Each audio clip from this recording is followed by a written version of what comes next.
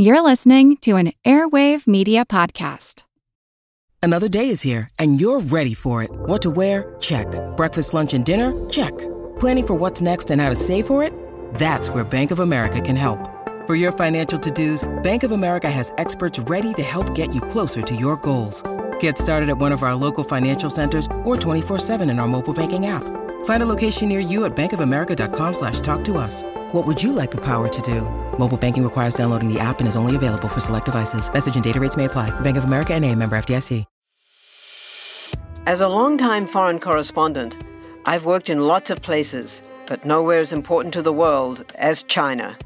I'm Jane Perlez, former Beijing bureau chief for the New York Times. Join me on my new podcast, Face Off, U.S. versus China, where I'll take you behind the scenes in the tumultuous U.S.-China relationship. Find Face Off wherever you get your podcasts. Today on the Useless Information Retrocast, you'll hear stories about the time the U.S. government banned sliced bread. And would you believe that the state of Oregon once attempted to ban popcorn in movie theaters? And then you'll hear about a shortage of fly swatters, and that's because women were using it to swat away their body fat. I am Steve Silverman, and in a moment, Matt Breen of the Explorers podcast will be joining me to discuss all those stories, today's retro sponsor, the question of the day, and so much more. All that is coming up next on today's Useless Information Retrocast. Useless information.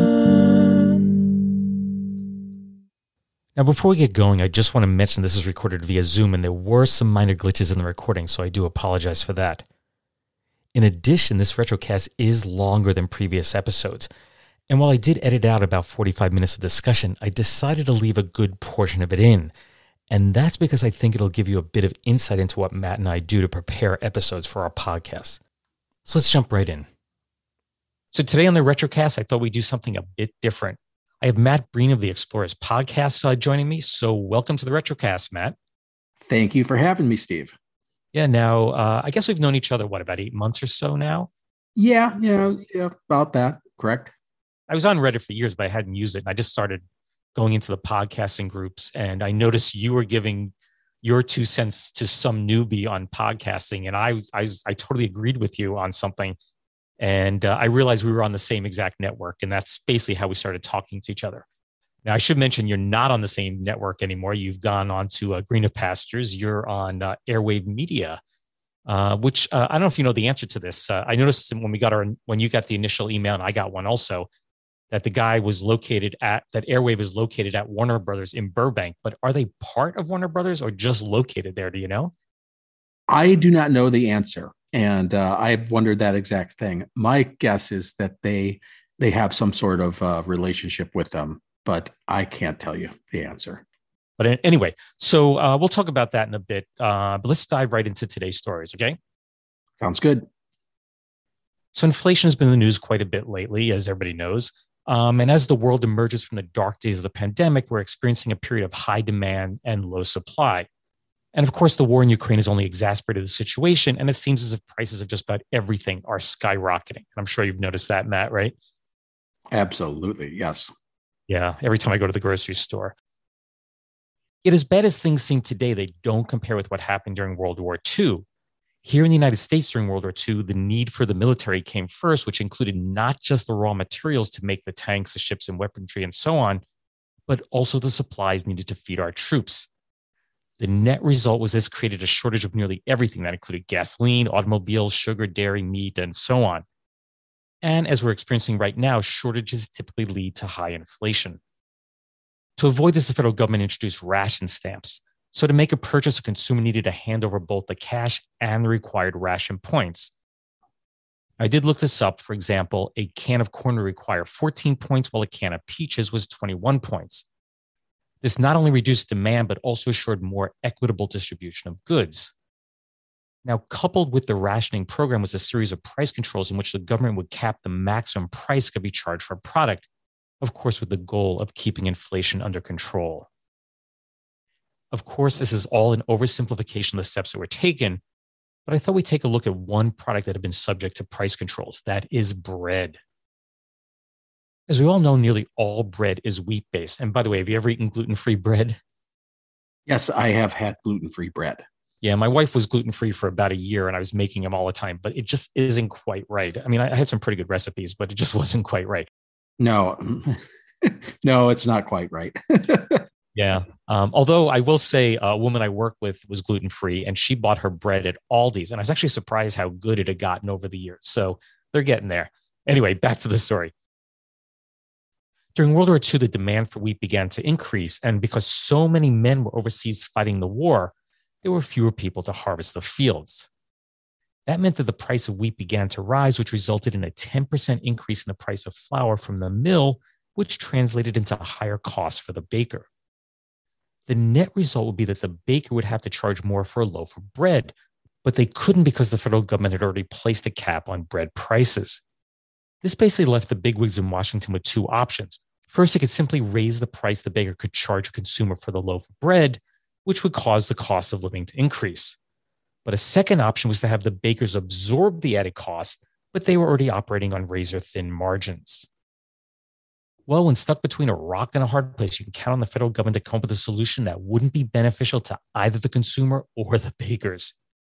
On Tuesday, December 29th, 1942, they announced that beginning on January 18th, bakers would no longer be able to slice bread. Their thinking was that the bakeries could save a lot of money on both machinery and manpower in doing so. That's because the thin blades used in slicing the bread were costly to purchase, had a limited lifespan, required constant resharpening, and used steel that was essential to the war effort. In addition, each sliced loaf required 2 sheets of wax paper to keep it fresh, while an unsliced loaf only required 1. One baker commented, quote, "Not slicing the bread will save something." He continued, "It will eliminate one operation, cut the paper consumption in half, and reduce labor costs a little. But all these things together won't go far enough toward making up the increase in flour prices." And that's the end of the quote. The net effect of all this was that it was now up to the homemaker to slice the bread.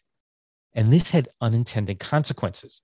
First, there was far more waste by cutting the bread at home. The bakery could slice it far more efficiently. Next, most people didn't own a bread knife, so they had to go out and purchase one. This resulted in a surge in bread knife sales, which of course were manufactured from much needed steel, which ultimately caused the price of knives to surge. Once the slicing ban went into effect, bakeries noticed a drop in bread sales. Plus, restaurants were complaining because they now needed to hire more staff to slice the bread. While they weren't banned from using machinery to slice the bread, the war shortages made it impossible to purchase such machinery. The ban had only been in effect for 47 days when, on March 6, 1943, Secretary of Agriculture Claude Wickard announced that he was rescinding it. Quote, "The order prohibiting the slicing of bread was aimed at affecting economies in the manufacture of bread and in the use of paper." He continued, "Our experience with the order, however, leads us to believe that the savings are not as much as we'd expected, and the War Production Board tells us that sufficient wax paper to wrap sliced bread for 4 months is in the hands of paper processors and the baking industry." 3 days later, full-page advertisements were run by the makers of Wonder Bread in newspapers all across the country announcing, "Wonder Bread brings you sliced bread today." Now, Matt, did you eat Wonder Bread when you were growing up?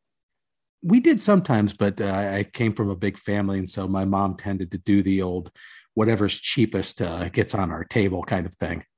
How many kids were in your family? We had 6 of us, 5 boys and a girl. Wow. My wife comes from one of 7. In my family, there was never more than 2, although my one uncle was married twice, so he had 3 kids. But in general, 2 was the limit in my family. I don't know why that is. Anyway, I actually loved Wonder Bread. I don't know why. I have to admit, until they went bankrupt around the last recession, I ate it all the time. And that kind of forced me to stop. I've always been a bread guy. Loved it. Sandwiches, anything. I still am. And I, to my detriment, probably eating too much bread still. But I still love my bread. Yeah, same here. Now, I do have an old radio commercial for Wonder Bread that I will play in a moment. But before I do that, it reminded me of a story, and this really has nothing to do with bread, but how is that kind of law of unintended consequences. And as you know, as a teacher for 30 years, and in New York State, we have these state exams, they're final exams called Regents exams. And the state, of course, prints them. And in science, they have what are called reference tables. They have all the charts and tables and numbers and stuff in that. And the state used to provide them with the exams. But then in the last recession, 2008, they needed to cut money. So they decided, we're not going to print the reference tables anymore. We'll let the local schools do that. So now the local schools, of course, are printing them on their photocopy machines, which is far more expensive to do. But, they saved all that money. But the net effect, at least in my mind, the taxpayers are still paying, whether it's, on the state level or the local level. And it was costing them a lot more money. But of course, the state saved money that way. Just a story that popped into my head while I was writing this. I think that we get far too many people that look at what is going to change tomorrow by making a decision, and they really don't think it through. It's extraordinary how many times that happens, from the simplest business decisions to very complex stuff. And it's still to this day. And sometimes it's pretty obvious the decision, but you're amazed that the committee or whoever could not see that. But sometimes I guess it works. But oftentimes they're happy to report at the quarterly meeting that they've lowered the price, but it's messed up other people. Yeah, I totally agree. I wouldn't say it's a daily occurrence, but if you read a lot of things in the news, I'm an avid news reader. I just read the news all the time. And sometimes I just think that's really, short-sighted. You really should have thought that through. And of course, a few years later, exactly what I wouldn't say I'm always right, but sometimes it really does come true, Okay, so let me play that commercial for Wonder Bread for you.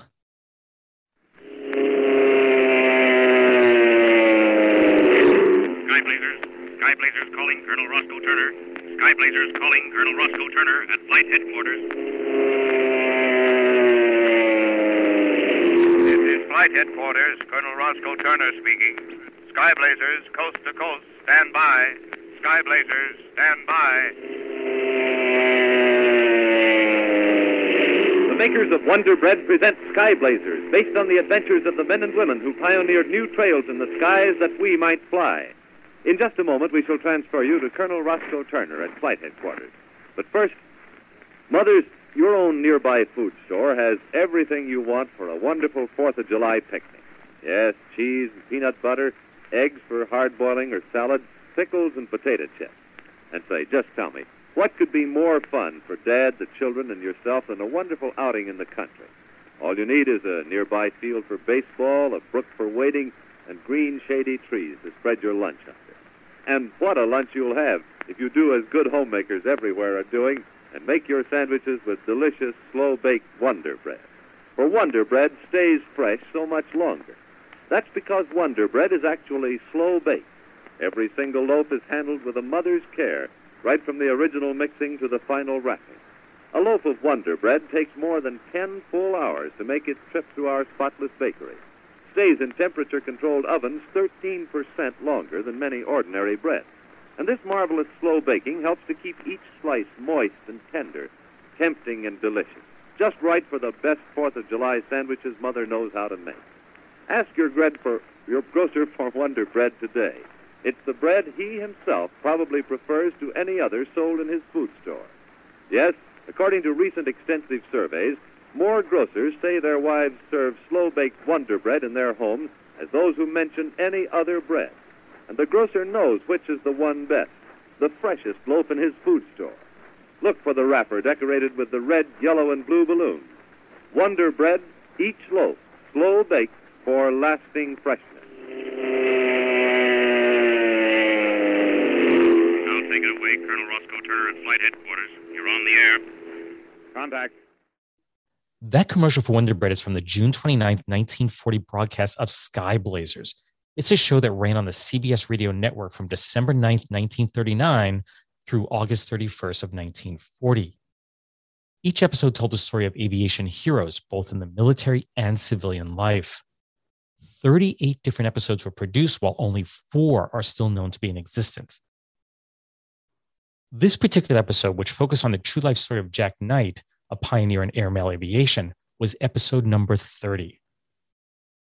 As for Wonder Bread, the Taggart Baking Company of Indianapolis, Indiana, first introduced the product to their local market before going national the following year.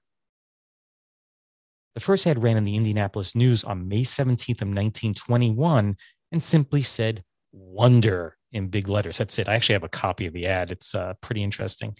The next day, the ad said a bit more. "Wonder," with a question mark. "How often do you use the word every day? Check yourself." And then each day, the ads would get a little bit longer while still not revealing what the Wonder product was. Finally, on Saturday, May 21st of 1921, the world would learn that Wonder was Taggart's Wonder Bread. Wonder Bread had a lot of firsts. It was the first national brand of bread to be sliced, the first to weigh in at a whopping 1.5 pounds, that's 0.68 kilograms, and all breads were 1 pound up till then, and it was the first to have sell-by dates and the first to print nutritional information on its packaging. The name was the brainchild of Taggart's vice president for merchandising development, Elmer Klein. He'd attended the international balloon race at the Indianapolis Motor Speedway, and he was filled with wonder seeing the colorful balloons in the sky. And that's why Wonder Bread to this day features the iconic red, yellow, and blue balloons on its packaging. 4 years after the product was launched, Taggart was purchased by Continental Baking. Continental, in turn, was purchased by Interstate Bakeries in 1994, but went bankrupt in 2004. And everyone thought that was the end of Wonder Bread, but it is now manufactured by Flour Foods. And that's not a company I'd ever heard of. But anyway, they're the makers of Dave's Killer Bread, Tasty Cake, Nature's Own, and a number of other brands. So Matt, why don't you read the next one? On April 6, 1949, a bill was introduced in the Oregon State Senate that called for the banning of popcorn and peanuts in movie theaters. The measure was sponsored by 9 state senators and was prepared by Senator Dean Walker, a Republican from the city of Independence. In part, the anti-noise bill stated that public places of entertainment, commonly known as moving picture theaters, constituted instrumentality of great and effective public influence. Not only would the selling of popcorn and peanuts be prohibited under the new law, it also required that any customer caught consuming these foods during the showing of a film would be, quote, subject to immediate ejection therefrom, end quote. But he would have his admission ticket refunded. Should a theater operator knowingly allow a patron to eat those treats during a film, the business would be found guilty of a misdemeanor and fined $100, which is nearly $1,200 in today's money, or face up to 30 days in jail. Should you happen to be a patron who paid for the privilege of viewing and hearing the program and spotted someone eating popcorn or peanuts, you could be a snitch and the ticket office would be required to give you 3 times the ticket price back. Should the theater fail to do so, you could go to court to get your money. 2 days after the anti-popcorn bill had been introduced, the senators arrived on the morning of April 8th to find a bag of buttered popcorn on every desk of the Senate chamber. The next day, the Statesman Journal ran a large photograph of 11 senators, including the 9 who had sponsored the bill, eating the popcorn. Clearly, they thought it was one big joke. But the theater operators were not laughing. Popcorn, peanuts, and the entire concession stand was a big part of their business. They were determined to stop this bill from ever becoming law. A hearing on the issue before the Committee on Public Housing and Institutions was scheduled for 8 p.m. on April 11th in room 309 of the Oregon State House. Turnout was heavy, though only 2 of the senators on the committee bothered to attend. Most of those in attendance were either theater operators, members of the press, or other elected officials. Senator Jack Bain, a Democrat who wasn't part of the committee, protested the bill by appearing in a vendor's white coat and hat and handing out free popcorn to everyone. Ted R. Gamble, the representative of the theater owners, did most of the speaking. It's socialism, he stated. It infringes upon human rights. It's the most ridiculous piece of legislation I've ever seen. It's a clumsy piece of legislation. Gamble added, the theaters are only filled 4 hours a week, so people don't have to sit next to popcorn eaters. The public runs our business. 75% of our patrons eat and want popcorn. If people are so persnickety they don't like popcorn theaters, they can stay home. Most theaters sell popcorn in noiseless boxes anyway. The bill is un-American. Senator Bain was offended by Gamble's comments and announced he was changing his position on the bill. Gamble explained that he was so forceful simply because he was fighting for the survival of the theaters. Meanwhile, the noise from all the free popcorn was creating a distraction, basically proving the need for the bill that was being debated. Democratic Senator Thomas R. Mahoney then blurted out that the popcorn eaters were, quote, just like the morons in the movies. Let them get out with the hogs and eat in the barnyard, end quote. The crowd let out a big boo, while Gamble told the committee that I don't classify either Republicans or Democrats as hogs and theatergoers as morons. Several witnesses then spoke. This included theater owner Van Driesch, who said, and if popcorn eating is the pursuit of happiness, let him go to it. There was only one witness in favor of the bill. He was Don Madison of Salem, who told the senators that he no longer attended the movies because of the popcorn. So, is it illegal to eat popcorn or peanuts in a theater? Well, no. Several days later, it was announced that the bill would die in committee. So I have to say, as I was doing the research on this, I had a whole bunch of articles on this. I couldn't tell if it really was introduced as a joke or not. At first, it was like, if you read the initial articles, it was very serious. These guys introduced this. They want to get rid of popcorn and peanuts in the theaters. It was making too much noise. But I think then as it took on national headlines and people were making fun of them, I think that's when they changed it to say, no, it's a joke. It's hard to know how serious some of our elected officials are when they introduce these bills. To me, the biggest thing was noise. I was like, why is this being done? It's an anti-noise thing. And I'm like going, popcorn isn't that noisy. I mean, I get it that some people can be bad, but to me, the worst thing is like nowadays the boxes with the plastic wrapping and, Oh, yeah. That's far worse than, because I used to always tell my son when he was younger, I say, okay, unwrap and open your box of your, he loved gummies and he loves those kind of things. And open it now before the movie starts. So you're not like crinkling that thing up, but popcorn, whatever, that's fine. And so. Yeah, I honestly can't. I mean, my wife and I don't really buy it. Actually, it's really expensive and we're quite frugal. But as soon as you go into the theater, you open the door and the smell of the buttered popcorn, it just kind of goes with the theater, I can't imagine not having it. In one of the articles, I didn't put this into the story, but in one of the articles it's talking about, well, what's next? We're going to have a ban on celery and carrots and all those other things, that people crunch on. As a note, I had one guy I worked with, someone complained about him because he would eat his carrots at his cubicle and it would make, crunch, crunch, crunch. And so someone complained about him eating his carrots. So that was a workplace situation, but yeah, so I guess we could have a ban on carrots.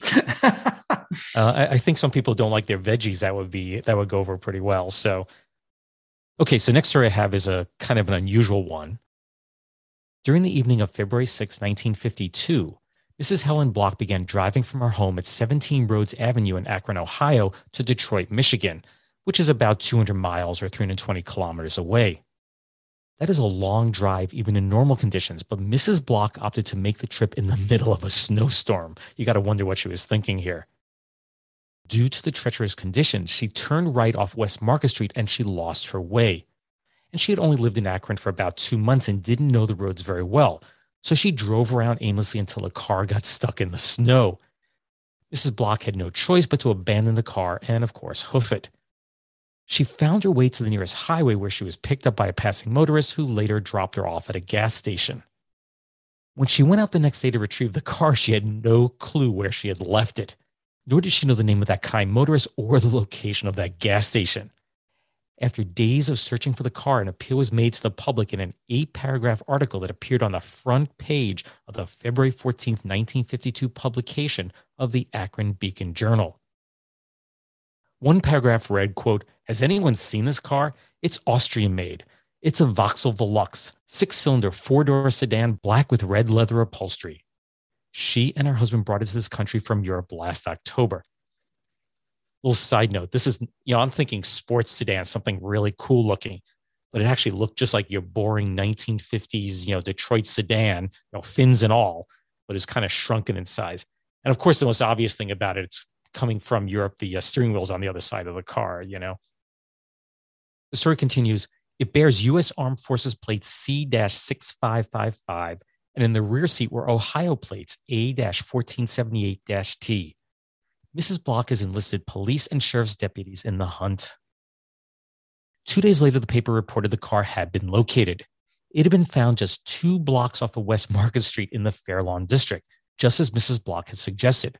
Yet no one could find it, and the reason was really simple. It had been towed to a West Akron garage, which Mrs. Block later went to and retrieved the car. Now, this story just kind of reminded me coming out of the mall and you're like, hey, where did I put my car? You lose your sense of direction sometimes. I don't know if that ever happened to you. Oh, absolutely. But I have the best story for that. My dad, when I was a kid, went to the grocery store, came out, got into the car, drove home, yet it was the wrong car. It was the same model and everything, and the keys actually worked for it. And he didn't realize he had driven home the wrong car until he got home. Yeah, I've actually, I have tens of thousands of these stories, little tidbits. I actually just started a little spreadsheet to keep track of them. I only have about 900 stories in there, but I have tons and tons of others that someday I'll get in there. And several times I've come across, because years ago, you would just stick the key in, and if it started the engine, off you'd go, My thing about this story, Steve, that I just love is, was the news really, really that bad that they devoted front page story to this, the Akron Beacon Journal or whatever? I love the concept of a newspaper thinking that this is the most important thing, the woman finding her car. I actually love these little stories. Generally I'll look at hundreds and hundreds of these before I find one that I can actually do some research on and take it further. And that'll maybe become a podcast at some point. But the Akron Beacon Journal, at least in certain time periods, every day they'd have one of these quirky stories on the front. Usually it's only a paragraph or two. This one happened to be exceptionally long. And I think that's because it happened in Akron, would normally be picked up, off the news feed, and they just get a paragraph or two. Actually, as you were talking about your dad driving off the wrong car, what I do this time of the year, because I actually go kayaking at a nearby lake a lot, I have a kayak rack on the top of the car. Of course, I don't carry the kayak with me all the time. When I get home, I just take it off. But I leave the rack up, and it's foldable down, but I leave it pointed straight up. So when I come out of a store, I can look halfway across the lot and see, my car just stands out of the crowd, And you have to remember, they didn't have the nice little automatic beeping sounds too that we do nowadays, where you can just start hitting your door lock and it'll beep at you, so you can kind of hunt it down that way. Although I did read a few weeks ago, and I tried this out just to see if it works. In Google Maps, you can actually set where your car is. It probably won't work in a parking lot, but if you're in a city and you're parked 4 blocks away, you just set, this is where my car is, and then you can come back later and find it. Nice. Yeah, technology. So Matt, one thing I do in every Retrocast is I ask what's called the question of the day. So you're ready to test your knowledge? Yes, I am. Okay, here we go. The question is, what is the most consumed natural resource on Earth besides water? Of course, we use lots and lots of water, but what would come in second place, the most consumed natural resource? Now, I'm sure some things are going through your head, so don't say anything. I'll let you ponder over that a bit, and we'll discuss it at the end of the podcast, okay? Sounds good. And this is probably a good place to take a break to hear from today's sponsors. But when we return, you'll hear more fascinating true stories, the answer to the question of the day, which you just heard. Plus, Matt will tell you a little bit about his show, The Explorers Podcast. See you on the flip side.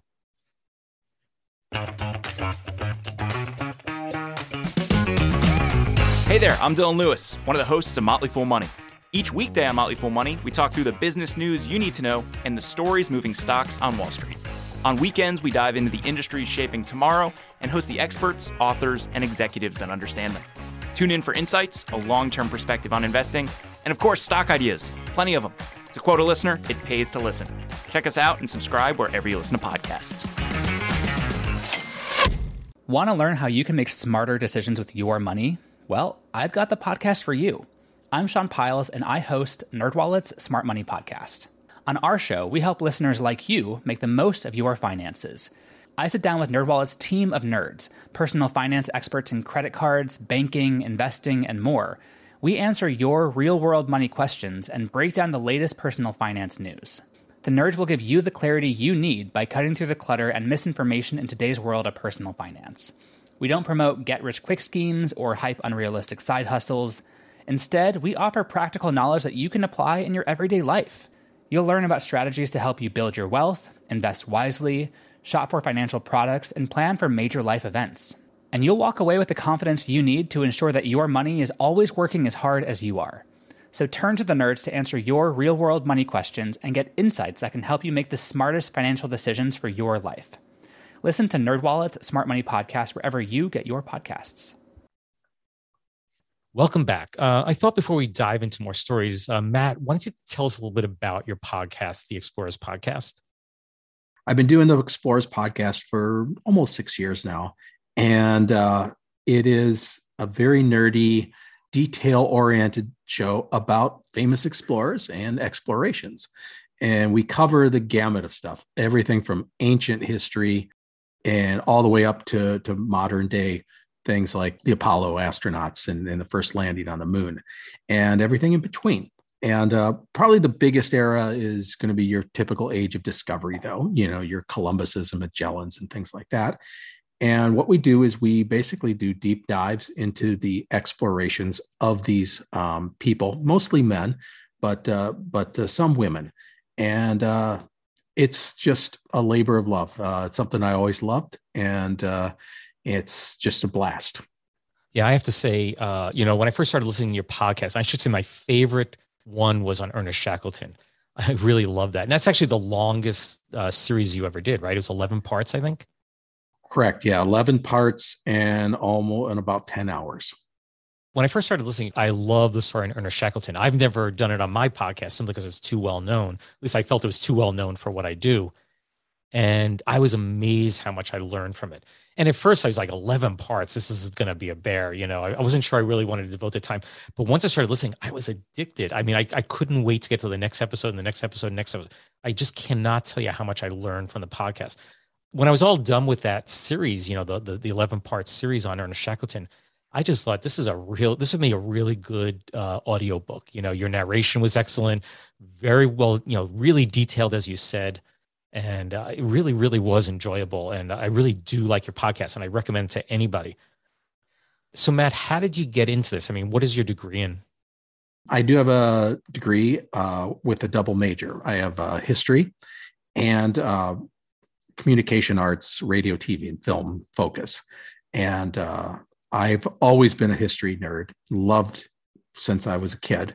And so that's where that love just comes from. And then I spent about 25 years working in the internet industry. So just media and website development, things like that. And so podcasts just kind of flowed from both of all those things, from the technology to the history. And there wasn't a podcast like the Explorers Podcast when I started doing it 6 years ago. So that's why I kind of dove into it, because it was just a subject that I really loved. And I just figured out how to do it, and it was great.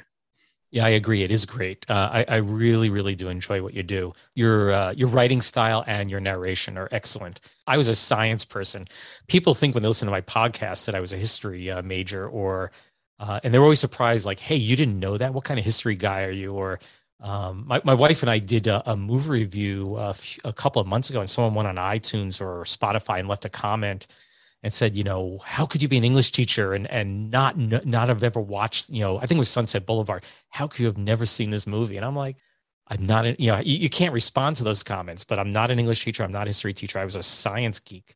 And I just kind of stumbled into this, Yeah. One of the things people ask me is about narrating and how do you do a solo podcast? And, I do script things out, but I also tell people that my practice came from telling stories to my son growing up almost every night. We would just make up stories and just kind of having a free flow of information, of just kind of just making up things as we went. And I learned how to entertain them.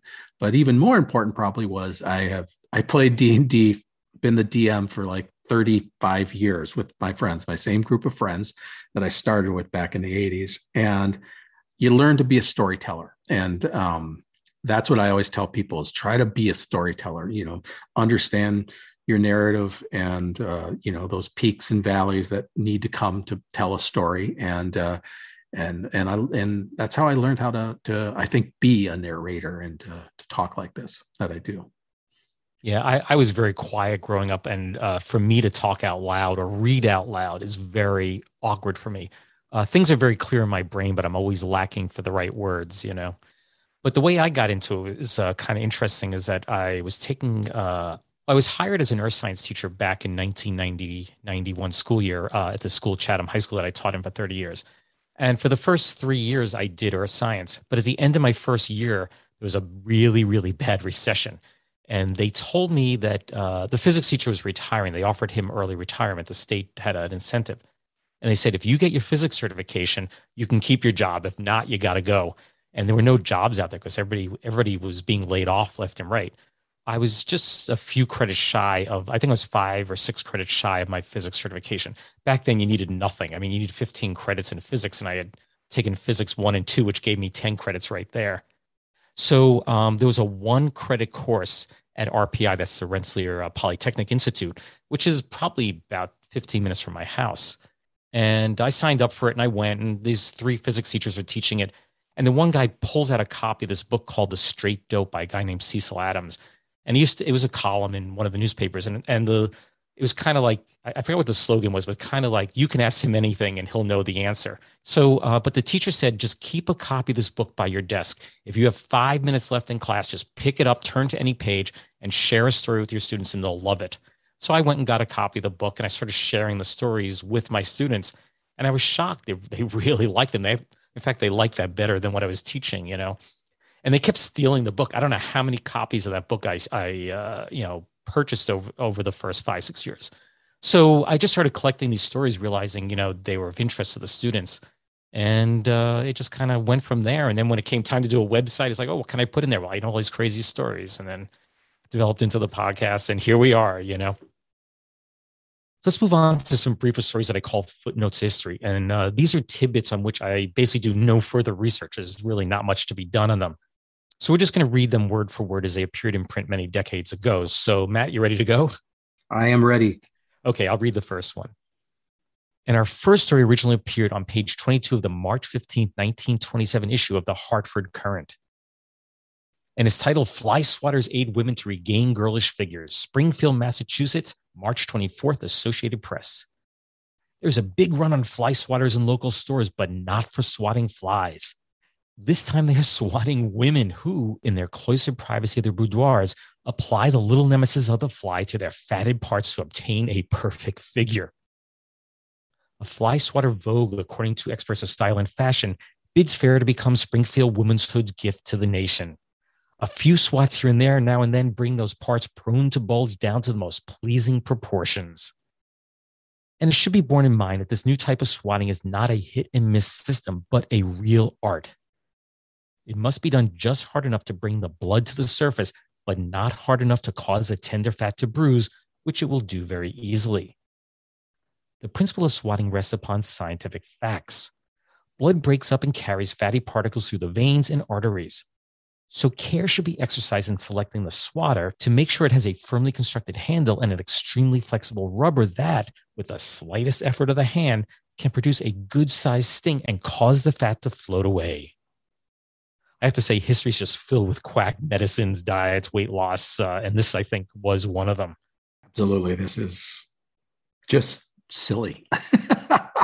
Yeah. Now, the interesting thing is Springfield is not too far from where I live. I live pretty close to the Massachusetts border. Maybe it's about an hour and 15 minutes away from here on the highway.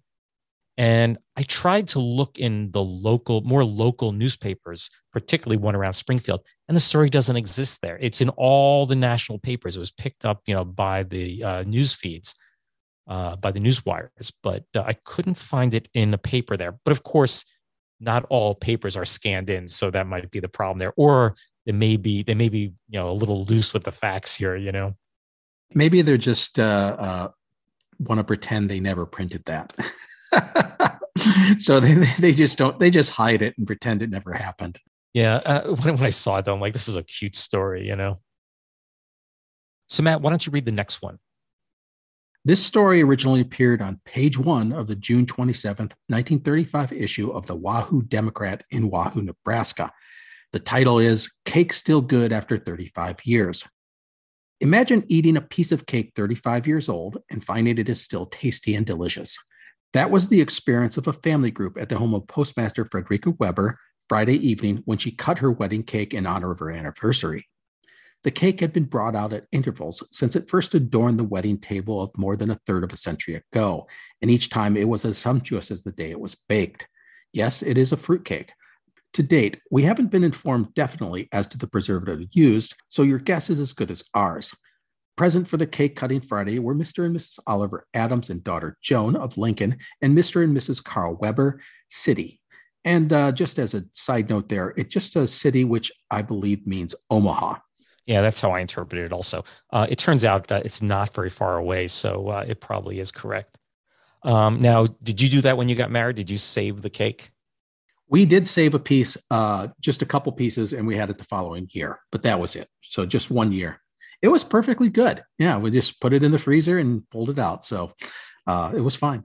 Oddly, my wife did the same thing. She never told me. She just put it in the freezer, and we had it a year later. It was awful. It was really, really bad. That I didn't experience. So we had a good one. So it's 14 years ago now, but I want to say it was just totally stale, you know?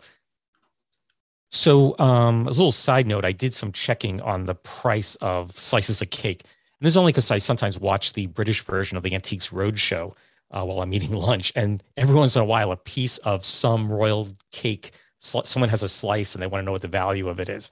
I never realized that people did this. They went to these royal weddings and saved the cake forever. So I just wrote down a few of them. Queen Victoria, her wedding was in 1840, and it was a fruitcake. In fact, most of these are fruitcakes.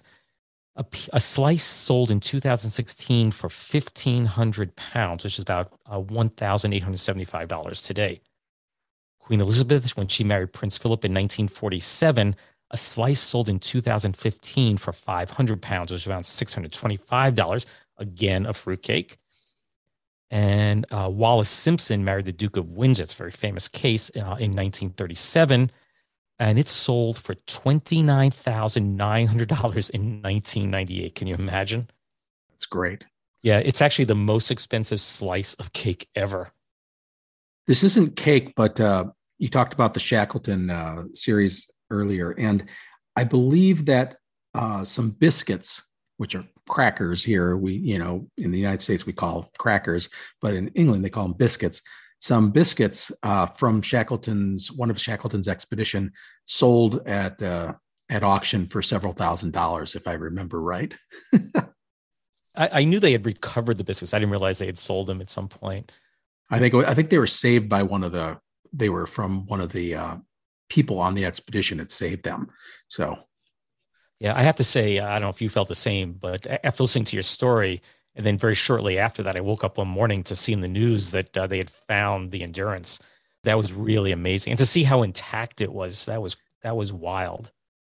That was, to me, when I saw the video of it, that was amazing. Because, yeah, like you said, it was in beautiful condition, considering it's been there for 100+ years. And it was just, yeah, I was amazed at how great it looked.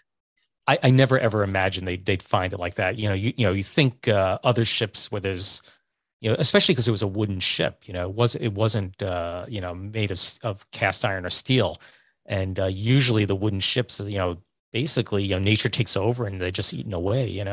Yeah, I think it was because of the cold basically preserved it because of the temperatures, as opposed to if you would have had something in, if you're in the tropics or whatever. Wooden ship will rot away in moments. It's so hard on them, but I think in that cold, it managed to survive so intact. Yeah, and some people were talking online, well, they should raise the ship up, but I don't think people realize how hard it was for them to even get down there. Apparently, the ice the ice moves around, and it was very dangerous. Just as I wouldn't say as dangerous as it was when Shackleton went years ago, but it was a mission. I think they actually lost a submersible for a while they were doing it. And, so the chance of ever pulling it up is probably, I wouldn't say zilch, but it's pretty low. Yeah. And frankly, once you start messing with something like that, it starts falling apart. So they don't want to do that. Right. So the next story I have for you was printed on page 20 of the February 20th, 1937 publication of the Los Angeles Times. And it's titled, Fall on Ice Starts Blazing His Pants. Ellensburg, Washington, February 19th, Associated Press.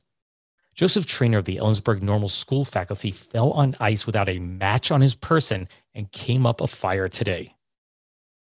After smothering the flames with shot up from his hip pocket, Trainer discovered 2 celluloid combs he carried there had vanished completely. Friction caused by the fall apparently ignited the combs. Train has sustained a painful but not serious burn. Now, do you know anything about the history of celluloid? No, I do not. I mean, I know a little bit just related to film and just, that, but really not much. And of course, I'm sure you know that in the old days, the heat of the bulb would ignite the film because celluloid was quite flammable. I've seen it, been in a theater where it's melted, but never on fire. Yeah. Well, celluloid was invented just a few miles from here in Albany. And if you walk down Delaware Avenue, there's actually one of those, in New York City, we have these blue and orange plaques at the state issues. And it says, first plastic invented here or something like that. And it sits next to an abandoned Friendly's restaurant. And what most people don't know, it actually wasn't invented in that exact spot, but there's a little strip mall there now. And originally that's where they made billiard balls. There was a factory that made billiard balls out of the celluloid. Billiards were very, very popular in the 1800s. And when they were running out of ivory, so they had a contest for who could come up with a substitute for the ivory. And that's how celluloid got invented. So the balls were made of celluloid. And when they crash into each other, occasionally, because basically like gunpowder, they would actually make a little loud explosion. I don't know if they'd actually break into pieces or burn up or anything, but there'd be this really, really loud noise. And it would scare everybody in the pool halls. But, of course, today they're using modern plastics. It's not that big of a deal. That's pretty awesome. I mean, I never knew that at all about the exploding stuff. And I'll be honest, I didn't know that they used ivory to originally make billiard balls, which is kind of appalling now when you think about it. But that's great. Just exploding, someone's just shooting a game of pool and boom. I don't know if it was in my website or I mentioned in the podcast at some point, but at some point I wrote about kind of a brief overview of the history of plastic. And that's where I first learned that story. And to think it was almost in my backyard, that it happened. Actually, I believe, and I could be wrong on this, but the place where they actually invented it, they now have a highway going over it. They ripped down all those buildings and, so it doesn't exist anymore. But the plant where eventually they made the billiard balls years later, that's where the plaque stands. Alrighty, I'm going to do the next story. And this was published on the front page of the Murfreesboro Daily News Journal on November 12th, 1947. The title is Doctor Wins Bet, but Client Dies After Paying Off. Boston, November 12th, United Press. 10 years ago, a doctor told Alan Sharp of Boston he was suffering from heart disease and needed a rest.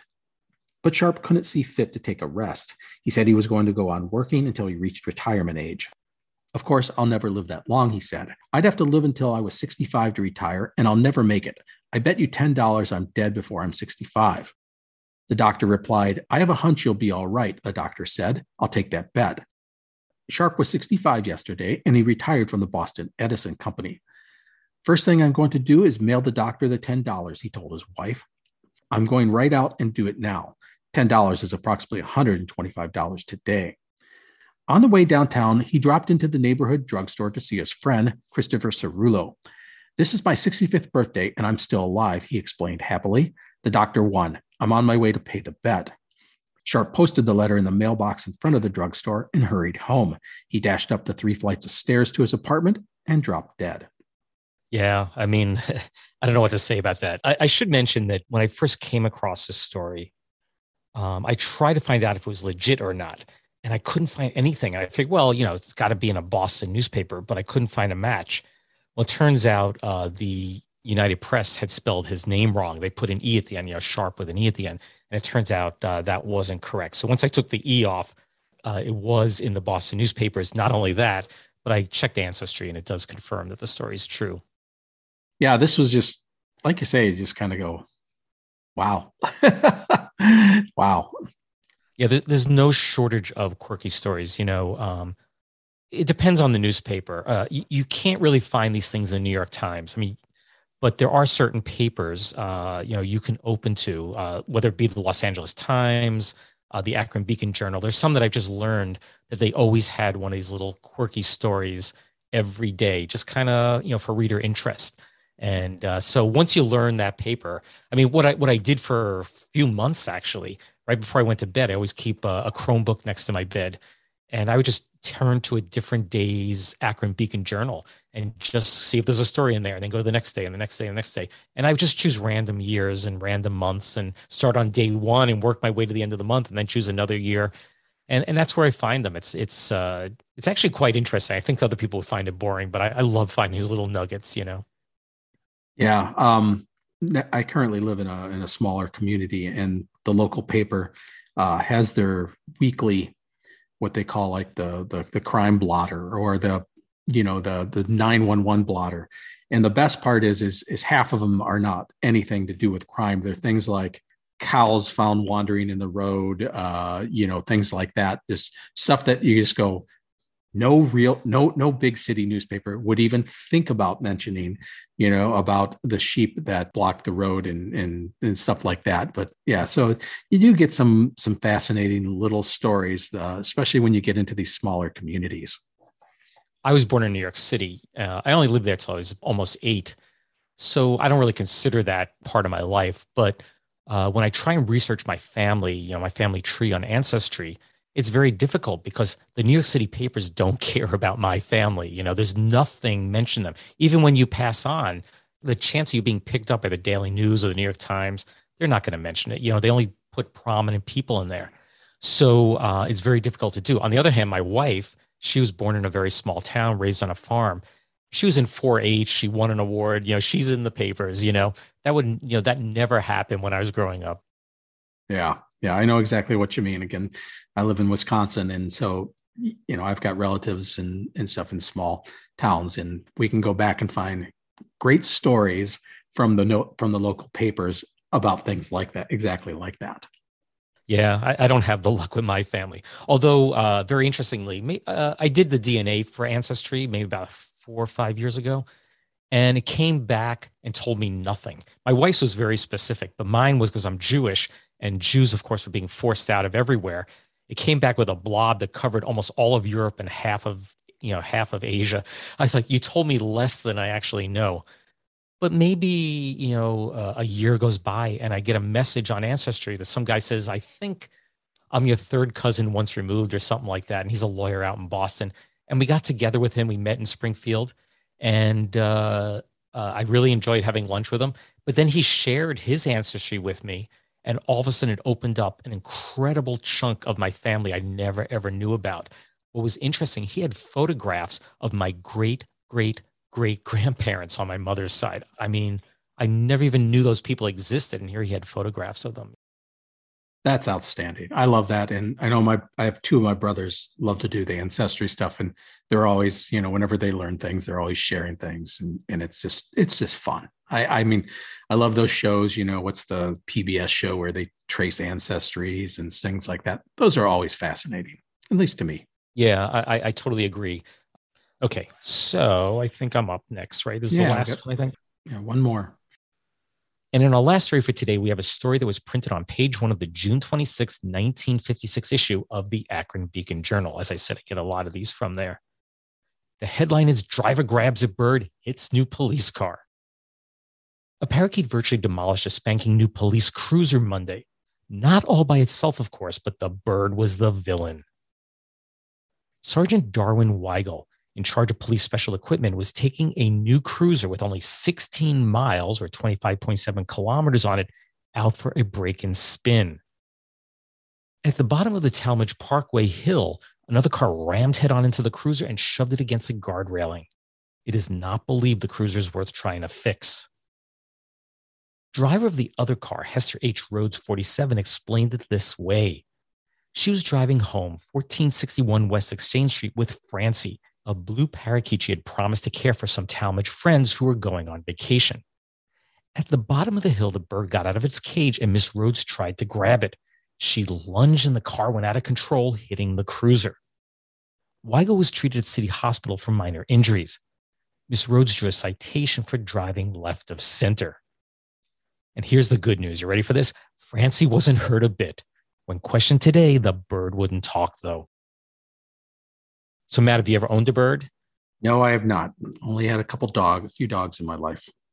Yeah, well, I have to say I'm the opposite extreme. My parents owned a pet shop for 25 years. And I owned an online pet business for a decade. But of course, when you do it online, there are no animals involved. It was just supplies. But my parents did have a pet shop. So that was a lot of animals that we saw over the years. Now, I do actually have a cockatiel named Mo. She's actually out in the kitchen right now. I don't know how old she is. She's probably about 12 years old. She's actually a really friendly, great bird. And the reason she's not in this room is when I try and talk, she just wants to talk with me, you know? Nice. But she wasn't my bird originally. She was owned by one of our students. She graduated, went off to college. I don't remember the whole story. I can't even remember her name. I'd have to look it up. Very nice kid. She went off to college and she was a freshman, I believe. And she had a heart or a brain problem. I think it may have been a heart problem. And sadly, she died. I think she was a freshman. And then the bird has been passed on from, owner to owner to owner. And I'm the last one. I've had her probably 5 or 6 years or so. It's actually, she's a nice pet. I would have never purchased one myself, but I can't complain. Yeah, we've had 3 dogs, and my son had 4 rats over when he was younger. Oh, rats are great, by the way. Rats are awesome. Yeah, rats are the most fun. The only problem is they don't last long. So you quickly learn how to deal with death when something dies after like 2 years. And that's pretty much what happened with all 4 of the rats. And to this day, he still talks about it. He's 22 years old, my son, and he talks about missing his rats. We know that, rats, I mean, you think about it, their reputation is just dirty, filthy animals. But of course, what they're selling in pet shops are lab rats. They're clean. They're usually not the gray, ugly rats that you find, in people's homes and on the streets and so on. But I think maybe at most they'll live 5-6 years or so, Yeah, generally the fancy rats, which, like you say, you find in the store are, 3 years is probably the most rats will be. But they are incredibly smart and incredibly affectionate. And like I say, they are a great pet for my son. He learned a lot he cared for him and things like that. So we loved them, and they were great friends. We had, as you said, they're not the gray, dirty things. We had a white one. We had a white and black one. We had a hairless one. Wow. Which we called Harry. So. Yeah, my parents sold a ton of them. Unfortunately, most of them were for feeding to, large snakes. But occasionally someone would come in and purchase one as a pet. And I can't recall ever meeting anyone who said they didn't love having a rat as a pet. They're very friendly, very affectionate, very intelligent, as I said. But as you said, they do die young. Usually cancer would get them in the end. That was usually how most of them died. Most people had to get past the tails. Yeah. That's really bothered people, the tails. But like I say, once they got to know them, and they were just so affectionate and so fun that everyone loved them. Yeah, I'd rather have a pet rat or even a pet mouse over a pet hamster, honestly. Hamsters can be quite nasty. They have teeth and they will just grab into you. The best ones are gerbils, actually. They look a little bit like rats, but they are the most friendly. They have no fear of humans. So, and they don't smell either. They're very clean animals, nice. Very easy to maintain. The only problem, I had one when I was in college, is they're nocturnal. And every night I try and sleep, and there's the gerbil running around on its little metal wheel. It would just wake me up out of dead sleep, But they are very friendly pets. Anyway, so early in the podcast, I'd asked you what the most consumed natural resource on Earth was, besides water, of course. Did you have any clue? I've been thinking about this, and it's hard, actually. The more you think about it. And the one that I would go after would be coal. That's actually a very good guess. But of course, coal is far less used today than it was years ago. But of course, a lot of power plants in this country still use coal. And overseas, like China and places like that, it blots out the sky with their clouds. So that was my initial thought. And that's, I literally just trying to figure out what it would be next. I'm just not sure. Well, I hate to disappoint you here. You're wrong. Anyway, honestly, I would have never guessed this one. The answer is sand. It turns out it's the largest mined resource on Earth, and we use about 50 billion metric tons every year worldwide. But this is why I mentioned it. We're actually running out of sand on Earth. It's going to be a severe shortage very shortly. And I have to tell you, I have a degree in geology. I have a master's degree in geology. And I just, there's sand everywhere. I mean, look at the deserts. I couldn't believe that we're running out of sand. Where is it on coastlines? Of course, in the desert, as I said, right around the corner from my house, there's a gravel pit. And honestly, in my area, there are gravel pits everywhere. So I just couldn't believe we're running out of sand. But it turns out you can't really use desert sand for construction. It's the wind actually smooths and rounds the grains, and it doesn't really lock in very well. So like cement doesn't stick to it well. If you're trying to compact it, it just kind of passes by each other.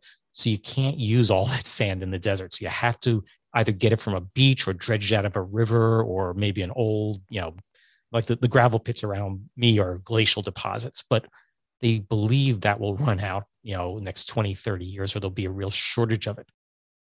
It turns out that the use of sand has tripled in the last 20 years. And that's mostly because of developing countries like China and India. They're just building so much that they're using all this sand. So there are shortages looming for sand, which I never, ever thought was possible, mainly because I see them every winter going by on the roads and dropping the sand down just to give you traction for your cars, Yeah, it's very specialized. Different sand does different stuff, and where you get it. And I know where I live, they've had a boom over the past decade. Well, kind of a boom and a drop with fracking sand. We have the sand in Wisconsin is outstanding for use in fracking, and like you say, you need specific kinds of sand for specific things, and so you can't just like you say, just pull up a truck into the desert and say, "Here's our sand." It just doesn't work. Yeah, I mean, they need very pure sand for computer chips and glass and things like that. So it really struck me, being a geologist, that there's a shortage of sand, because I mean, how much of the world is covered in deserts? You wouldn't think it's the case. Well, that brings another episode of the Useless Information Podcast to a close. I'd like to thank Matt for agreeing to be part of the show. Thanks, Matt. Thank you for having me. Oh, it was great. Now, his podcast, again, is the Explorers Podcast, and I really do highly recommend you check it out. And just like this podcast, you can find it on any of the streaming platforms, whatever your favorite one is. That could be Apple Podcasts, Spotify, and so on. Matt's website is explorerspodcast.com, and you are on Facebook and Twitter also. Is that correct? That is correct. Yes. Do you know the handles for those, or? It's Pound Explorers Pod for both. Excellent. And if you like his podcast or mine, please let someone else know. We both do our best at podcast promotion, but honestly, there's nothing more genuine than the words that are coming from a listener. So, Matt, is there anything else you want to add? No, I think you hit it. You talked about the website, and you can see all the different explorers. We're always growing. We're up to about 100 and I think 15, 17 episodes at this point. And some of them are just single episode things, half an hour talk about a person. Some of them are up to 10 hours, and that just depends on the topic. Right. And the Shackleton one is the longest one you've ever done, I believe. Yeah, hands down. And that tends to be, more recent ones tend to be a little longer, just because we have more information. We have journals and things like that give us, and books actually written by these people that give us a lot of information. We don't necessarily have that with, Christopher Columbus or someone, or Marco Polo. We have certain things that they've written, but it's generally nothing compared to a more recent person. Yeah, I have to say, I limit my research typically from about 1900 forward. I also tend to stop around when I was born in 1963, thinking, well, after that, I was born, probably other people know these stories. So I kind of limit it to that. But what I find is if I go before 1900, the problem is, the newspapers just reported anything. A lot of the stories are just made up. And also they're very hard to read.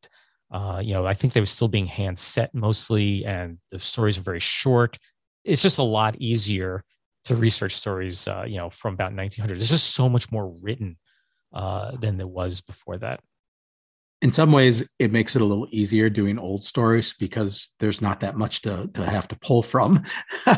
Because things like with dealing with, a Shackleton or something, there are so many good resources. And at some point, you just have to do it. Because as you said, we do these shows ourselves, and I don't have staff upon staff of people who can do all the research and everything. We have to do it ourselves. So it is a bit of a chore at times, and you've got a lot of places to pull from. Yeah, I just did a story on Henry Ford. He chartered a ship, and they were going to sail across the Atlantic and go to Europe and tell them, basically mediate an end to the war. Of course, it didn't work, and it was big headline news at the time. But because it was Henry Ford, I was just overwhelmed in information. As you said, at some point, you just got to do it. And normally, I spent probably about a week doing research and a week putting the story together and recording it.